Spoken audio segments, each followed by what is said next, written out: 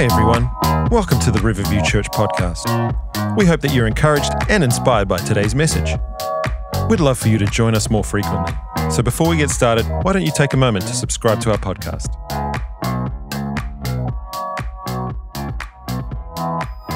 Hello everyone, my name is Ken and it's such a privilege to be here with the Riverview family. It's not the way that I anticipated that I'd come and spend some time with the Riverview Perth family, but this is the way that it is, and I really hope that you're staying safe and that you are connecting in and interacting online wherever you're watching, either locally or overseas. We're just praying that God's presence will fill your living room, fill your bedroom, fill your entertainment room, wherever you might be watching this, in whatever time zone that you're in right now. Firstly, I'd just like to give my very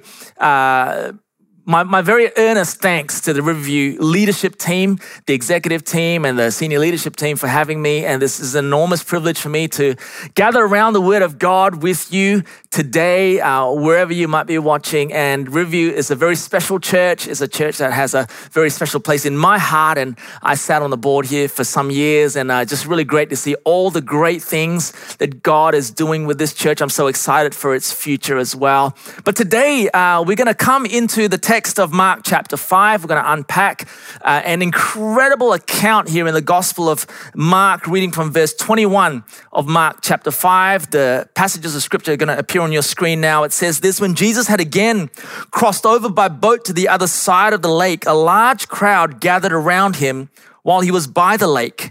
Then one of the synagogue leaders named Jairus, he came, and when he saw Jesus, he fell at his feet.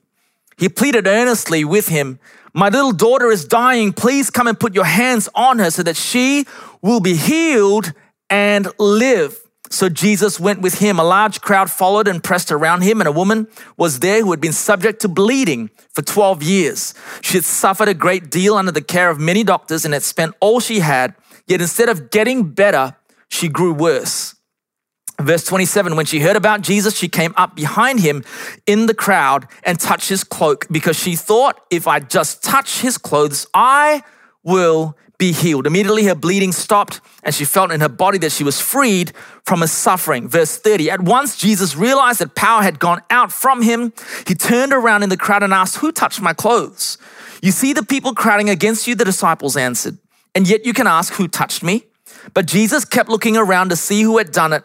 Then the woman, knowing what had happened to her, came and fell at his feet, and trembling with fear, told him the whole truth. He said to her, "Daughter, your faith has healed you.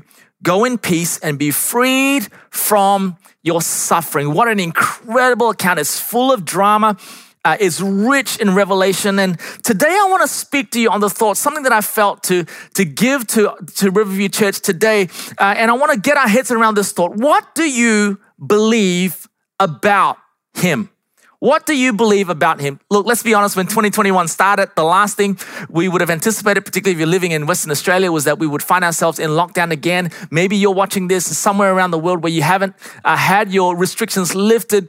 You know, who would have thought that we would enter into this particular season with so much uncertainty? And the sense that I get is that God is actually challenging his church in the midst of uncertainty, in the midst of difficulty. He's actually challenging us about what we actually believe about him. The reason why this is so critical is because I believe that there's a difference between believing in him and believing rightly about him.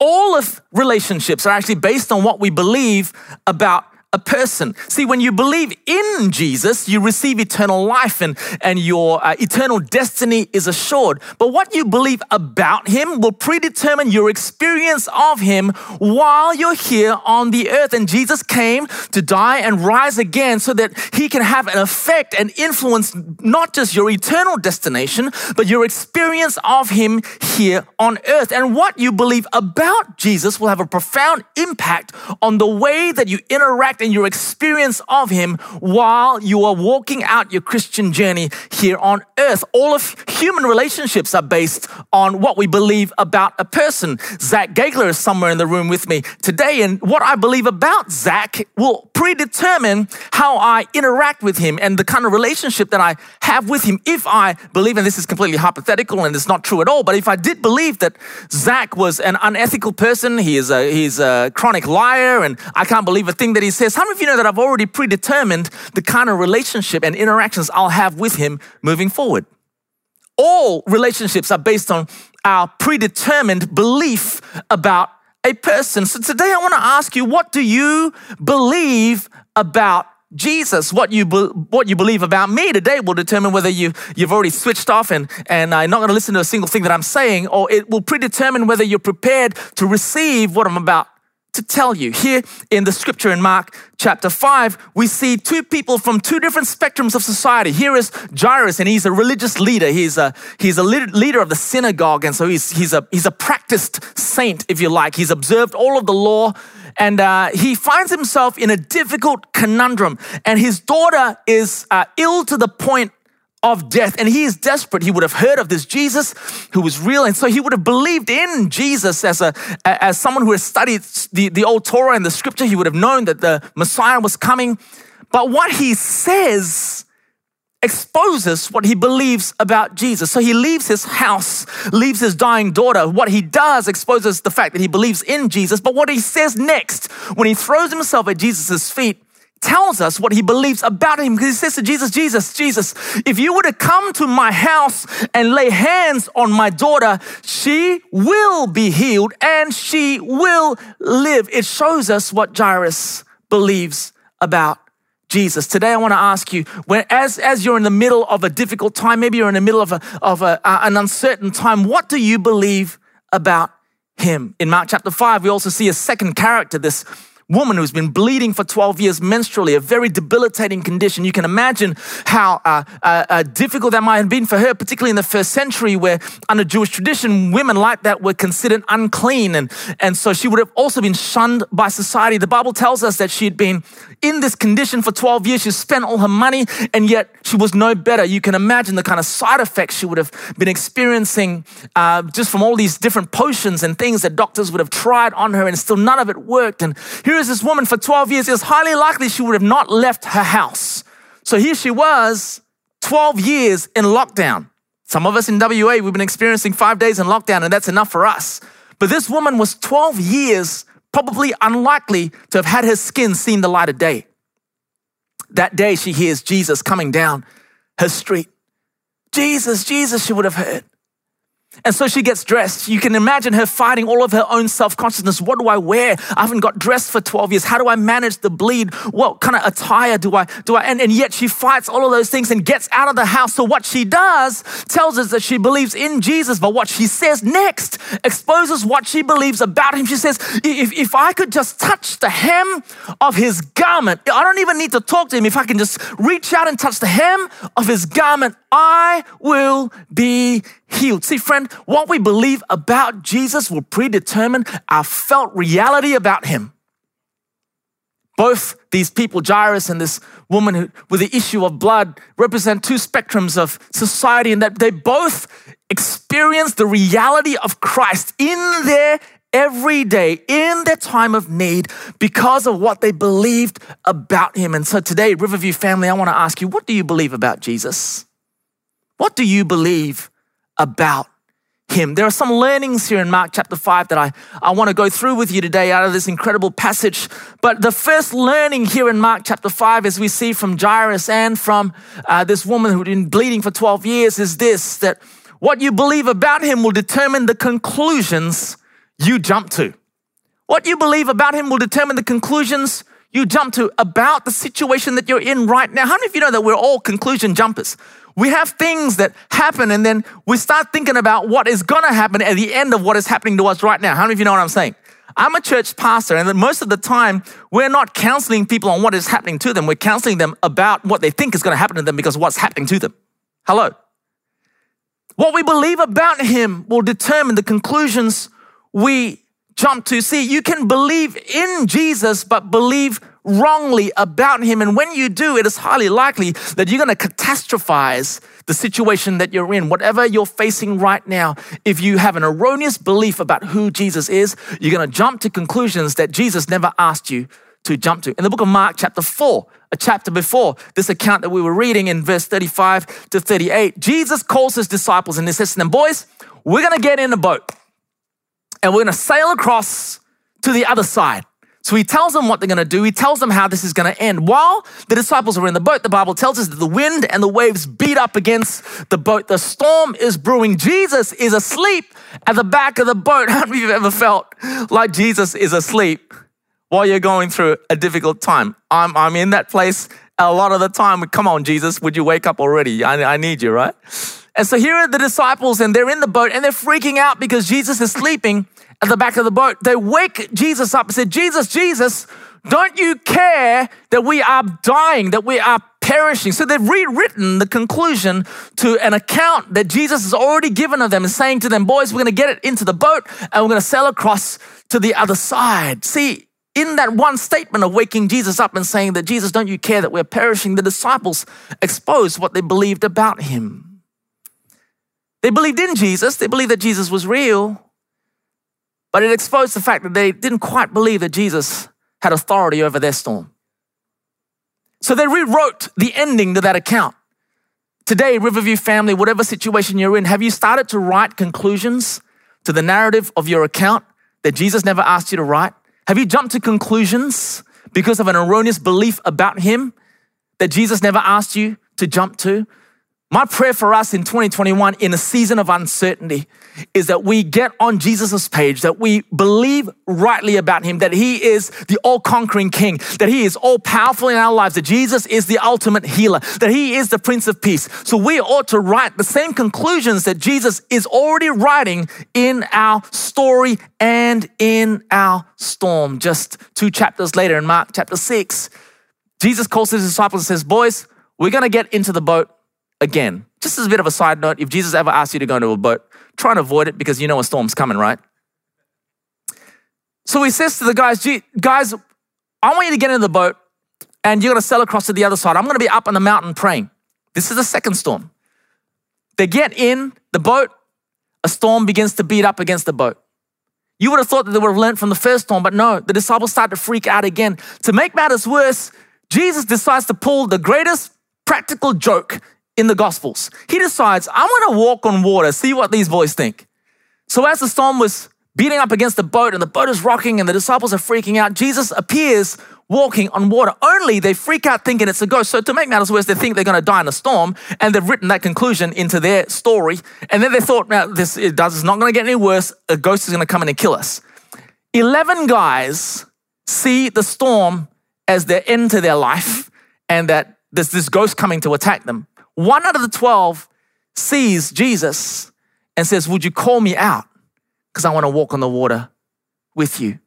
I want to say today, what you believe about him will determine your response to him and the conclusions you're going to jump to in your difficult challenge and trial this year. I want to encourage you today, if you're here and you're watching this and you're going through a tough time, or maybe you're going through an uncertain time, don't write conclusions that Jesus never asked you to write. Jairus had an incredibly difficult situation. His daughter was so ill to the point of death. For those of you that are parents, you can imagine the kind of heartache and the urgency that posed to him. And here he was, as he comes to Jesus, he utters the conclusion he comes to because of the belief that he has about him. He says, Jesus, if you were to follow me to my house and you lay hands on my daughter, she is going to rise up and she will be healed. The woman that was bleeding for 12 years could have written a catastrophic end to the way that her condition would have led her. And yet she says, if I were to just touch the hem of Jesus's garment, I will be healed. Oh, for a church that would have the right conclusions about the difficult situations they're in. I believe that God is raising up churches that have right beliefs, not just in him, but about him. Today, I want to stir in your heart. What do you believe about him? As the disciples woke Jesus up in Mark chapter 4 and says, Jesus, don't you care that we are perishing? Jesus wipes the sleep out of his eye because no one likes to be woken up from their nap, including Jesus. And he says to them this very key line. He says, why are you so afraid? Wow. I think he was addressing what the disciples were believing about him. Why are you so afraid? What Jesus was saying was this: in life, storms are inevitable, but fear is optional. Because fear ultimately is the outcome of an erroneous belief about who Jesus is. To a believer, fear, if it's present in your life, it's an outcome of an erroneous belief about who Jesus is. And today I want to encourage you. I want to encourage in your heart, believe rightly about Jesus. He is on your side. He knows all about what you're going through. The second learning is that what you believe about him will determine how you respond when someone else gets the miracle you need. Here is Jairus. And there was very few more urgent things than to have a dying daughter that potentially could be dead by the time you get home to her. And here is Jairus, and he goes to Jesus and says, Jesus, would you come to my house? And he's full of faith. As Jesus is walking, Jesus does something that is so crazy, he actually stops. And he says, whoa, hold up, boys. Who touched me? Even his disciples going, Jesus, what are you doing? There is something that we understand here in our modern vernacular called triage. How many of you ever heard of triage?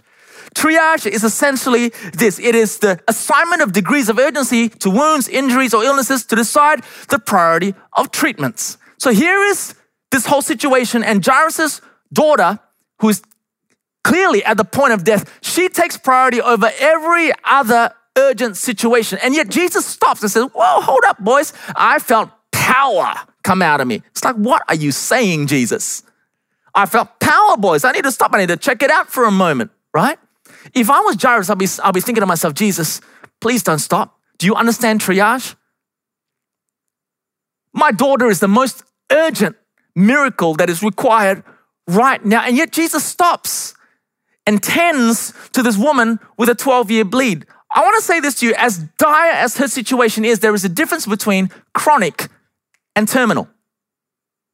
And yet Jesus has time for this woman.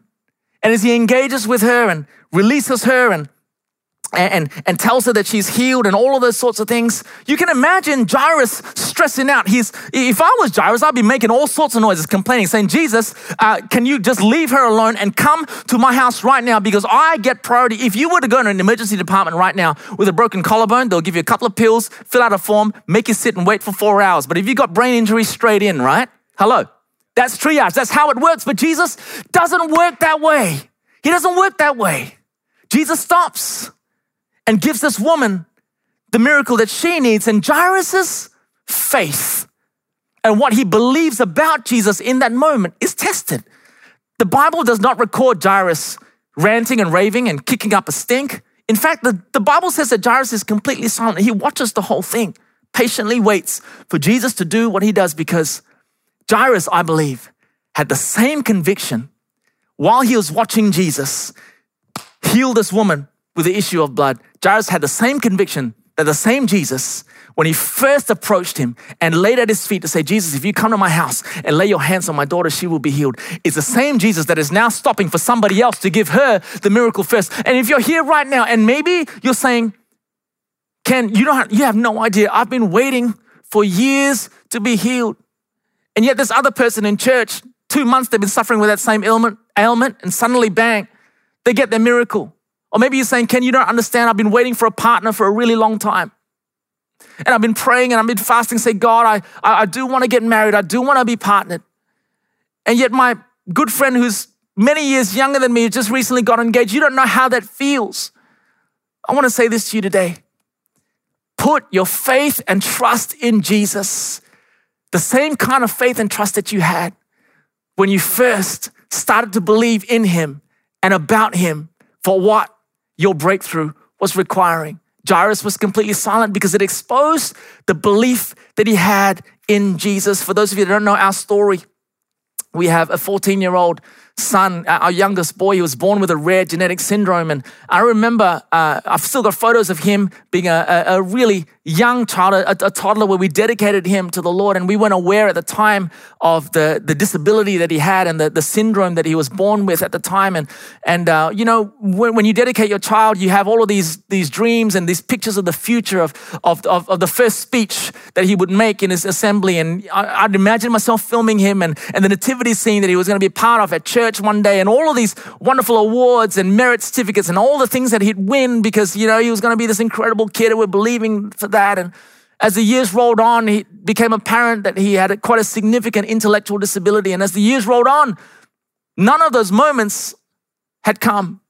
And over those years of pastoring our church, we'd celebrated all the milestones of all the other kids that had been achieving this thing and achieving that thing and liking their parents' Facebook posts and celebrating everyone else's child. And yet here's our own kid and his miracle is tarrying.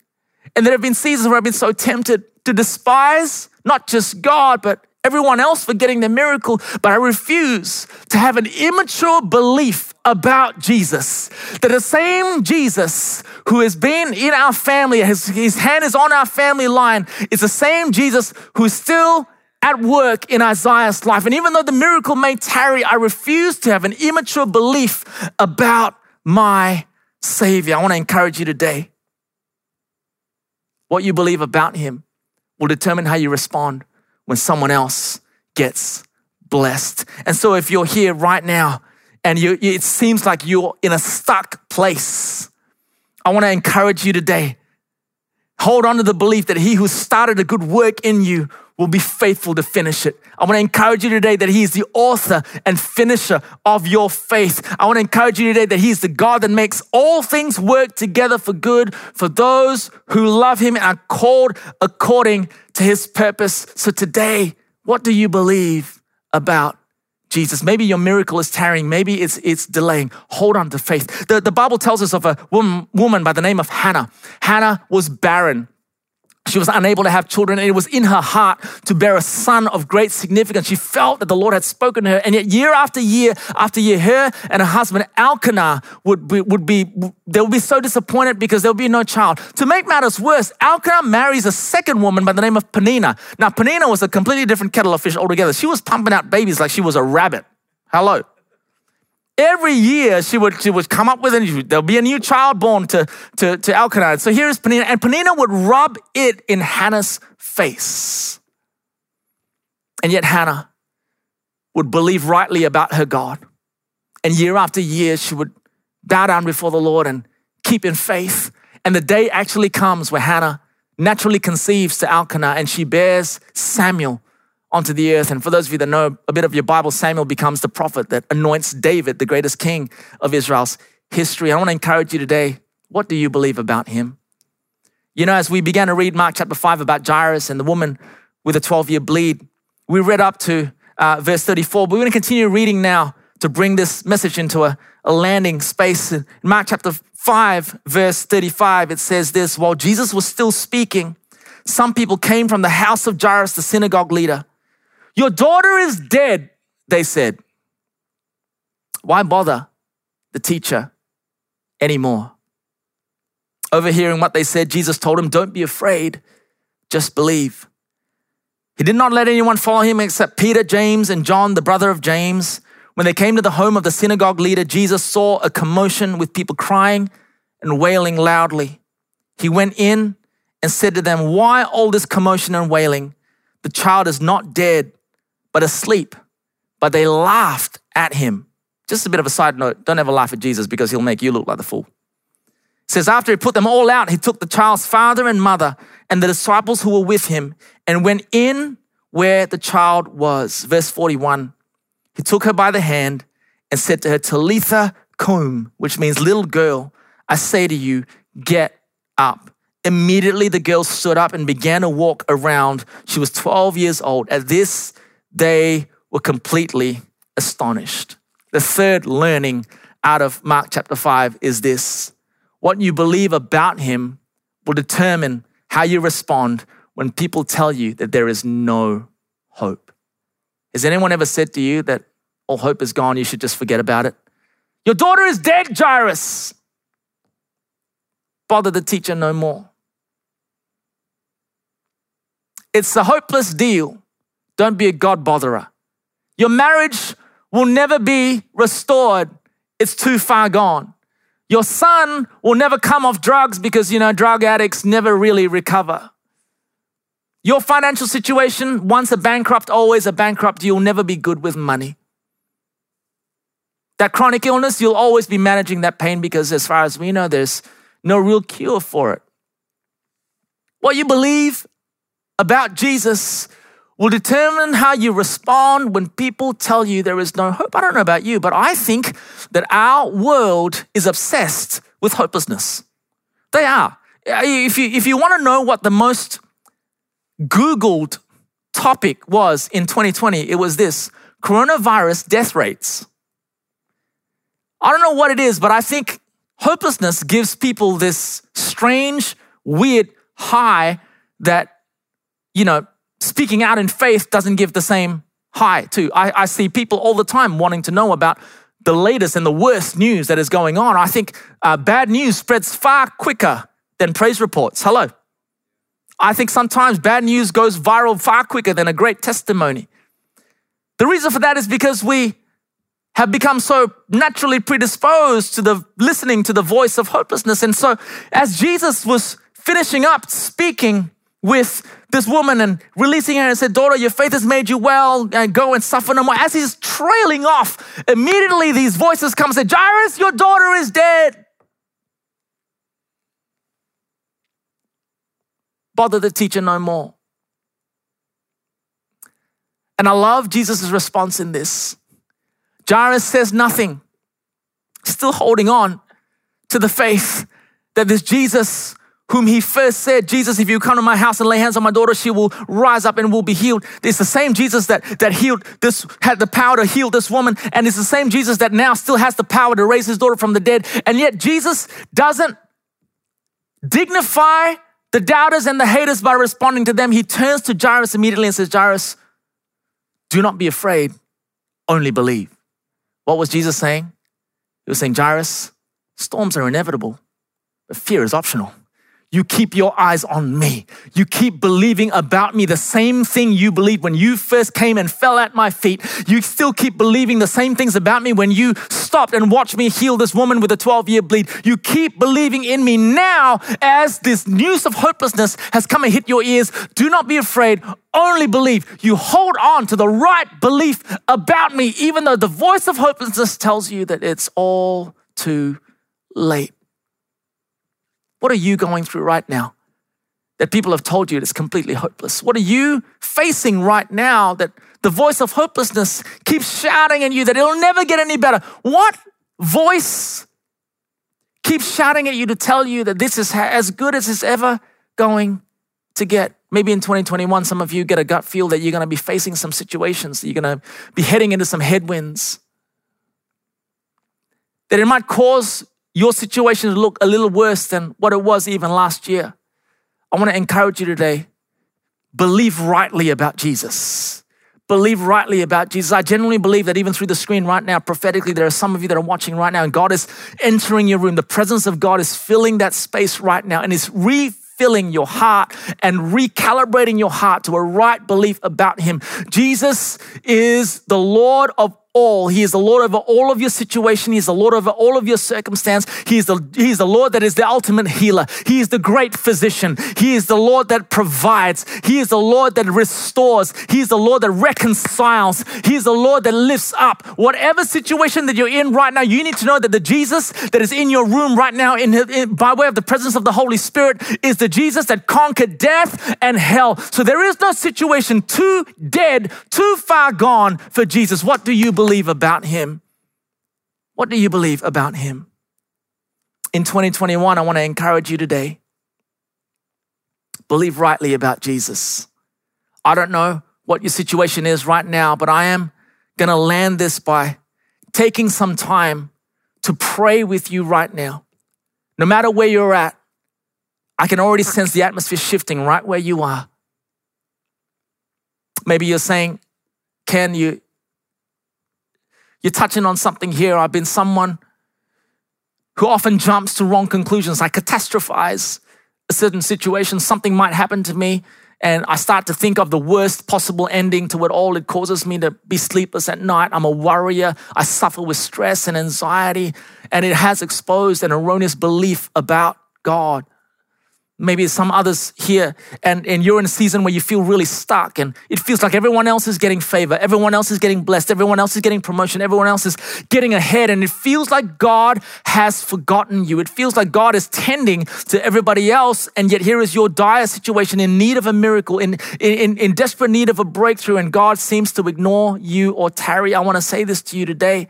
God is filling your room right now to fill your heart with faith, to continue to have the same faith that Jairus had in the interruption, in the delay, in the sense of feeling stuck. And yet a third group here, the sense in your heart today is that God, it feels all so hopeless. It feels all so far gone.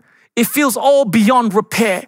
The situation is irreparable, and you've made that conversation become a reality in your head. And today, the presence of God is filling your room right now to cancel that hopelessness and bring hope again. Jesus is your living hope.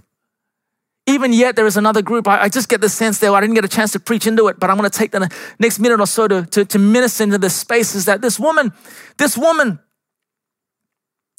would have believed all sorts of things about herself in relation to Jesus. See, she would have understood that society would have labeled her for 12 years unclean, unworthy, dirty, sinful, reject. And so here is this woman, she would have had to have fought all of the issues of identity and worthiness to even come before the presence of the Holy of Holies. She would have believed in Jesus and known all about the Messiah, and she would have felt, even in her own heart, I can imagine, why would Jesus want to have anything to do with a dirty woman like me? Some of you have been struggling with this erroneous thinking that you're not worthy to be loved by God, that you're not worthy for Jesus to intervene in your situation, that you're probably saying, Ken, you have no idea all of the things that I do. I still struggle with this sin issue. I still struggle with that issue. If you would only know, why would God want to answer my prayer? Why would God want to dignify my faith to believe for a breakthrough when you have no idea the kind of person that I am? I want to say this to you today. Jesus has dealt with it all at the cross. Right where you are today, Jesus loves you. His presence is filling the room because it's not about you, but about what he's done for you. It's not about your unworthiness. It's about him making you worthy by grace in Jesus' name. So right where you are, begin to lift your hands if that's you and you're feeling the sense that God is ministering to you right now. I want to pray with you. Father, I just thank you right now for right belief in you, Jesus. Father, we don't want to walk into 2021 and all that this year may hold for us with erroneous beliefs about you. We want to write the same conclusions that you're writing about our lives. Lord Jesus, we want to be able to celebrate when someone else gets the miracle. Lord Jesus, we want to ask you right now, Lord God, to bring hope where there is a sense of hopelessness, that we have the Jairus response. And Father God, even so, yet in times of feeling unworthy, that you would even dignify our faith with an answered prayer, with a breakthrough. I pray, Father God, we thank you, Lord God, that you would remind us that it is not our own righteousness, but yours, and that we are worthy through the lens of the cross. And so, Father God, I pray for every single person in the Riverview family, locally and abroad, watching this today. I pray, Father God, that you'll correct every erroneous belief about you, that Jesus, you would truly rule and reign in our hearts, that you would reveal yourself in all of your glory, in all that you are, in all of your reality to us, in Jesus' name. And everyone at Riverview said, amen, amen. Right where you are, can you just give Jesus a big shout of praise right where you are? It's wonderful. It's so good. Hey guys, I want to just take the next minute or so, if I may, with great respect, ask you to consider the state of your heart. What we believe about Jesus often starts with us believing in him. Maybe you're watching this right now and you've never taken the step of faith to believe that Jesus is real, that he is God, that he died and he rose again to wipe away all of your past, to forgive you of all of your sins, to give you a right relationship with your Creator. Or maybe you're watching this today and you want to recommit your life to God and open up your heart to Jesus again because you've allowed your faith to slide away, and maybe you've walked away from God. It's been a really long time since you've lived with the reality of Jesus in your life, but right now you're feeling something stirring on the inside of you. Maybe you're saying, oh, Ken, I'm an intellectual. I need to think about this. Well, I want to say this to you today. Jesus is not to be reasoned with. He's to be experienced. And so would you open your heart up today? Because I'm going to say a prayer. And if you want to, you can pray with me in your heart or aloud to invite Jesus into your life or to recommit your life to him. So come on, would you just repeat after me? Dear Lord Jesus, we thank you that you're real. And Lord Jesus, we thank you that you died and you rose again for me. We ask you to forgive us of all of our sins and wipe away all of our past. And we invite you into our lives as our personal Lord and Savior. In your name we pray. Amen. Amen.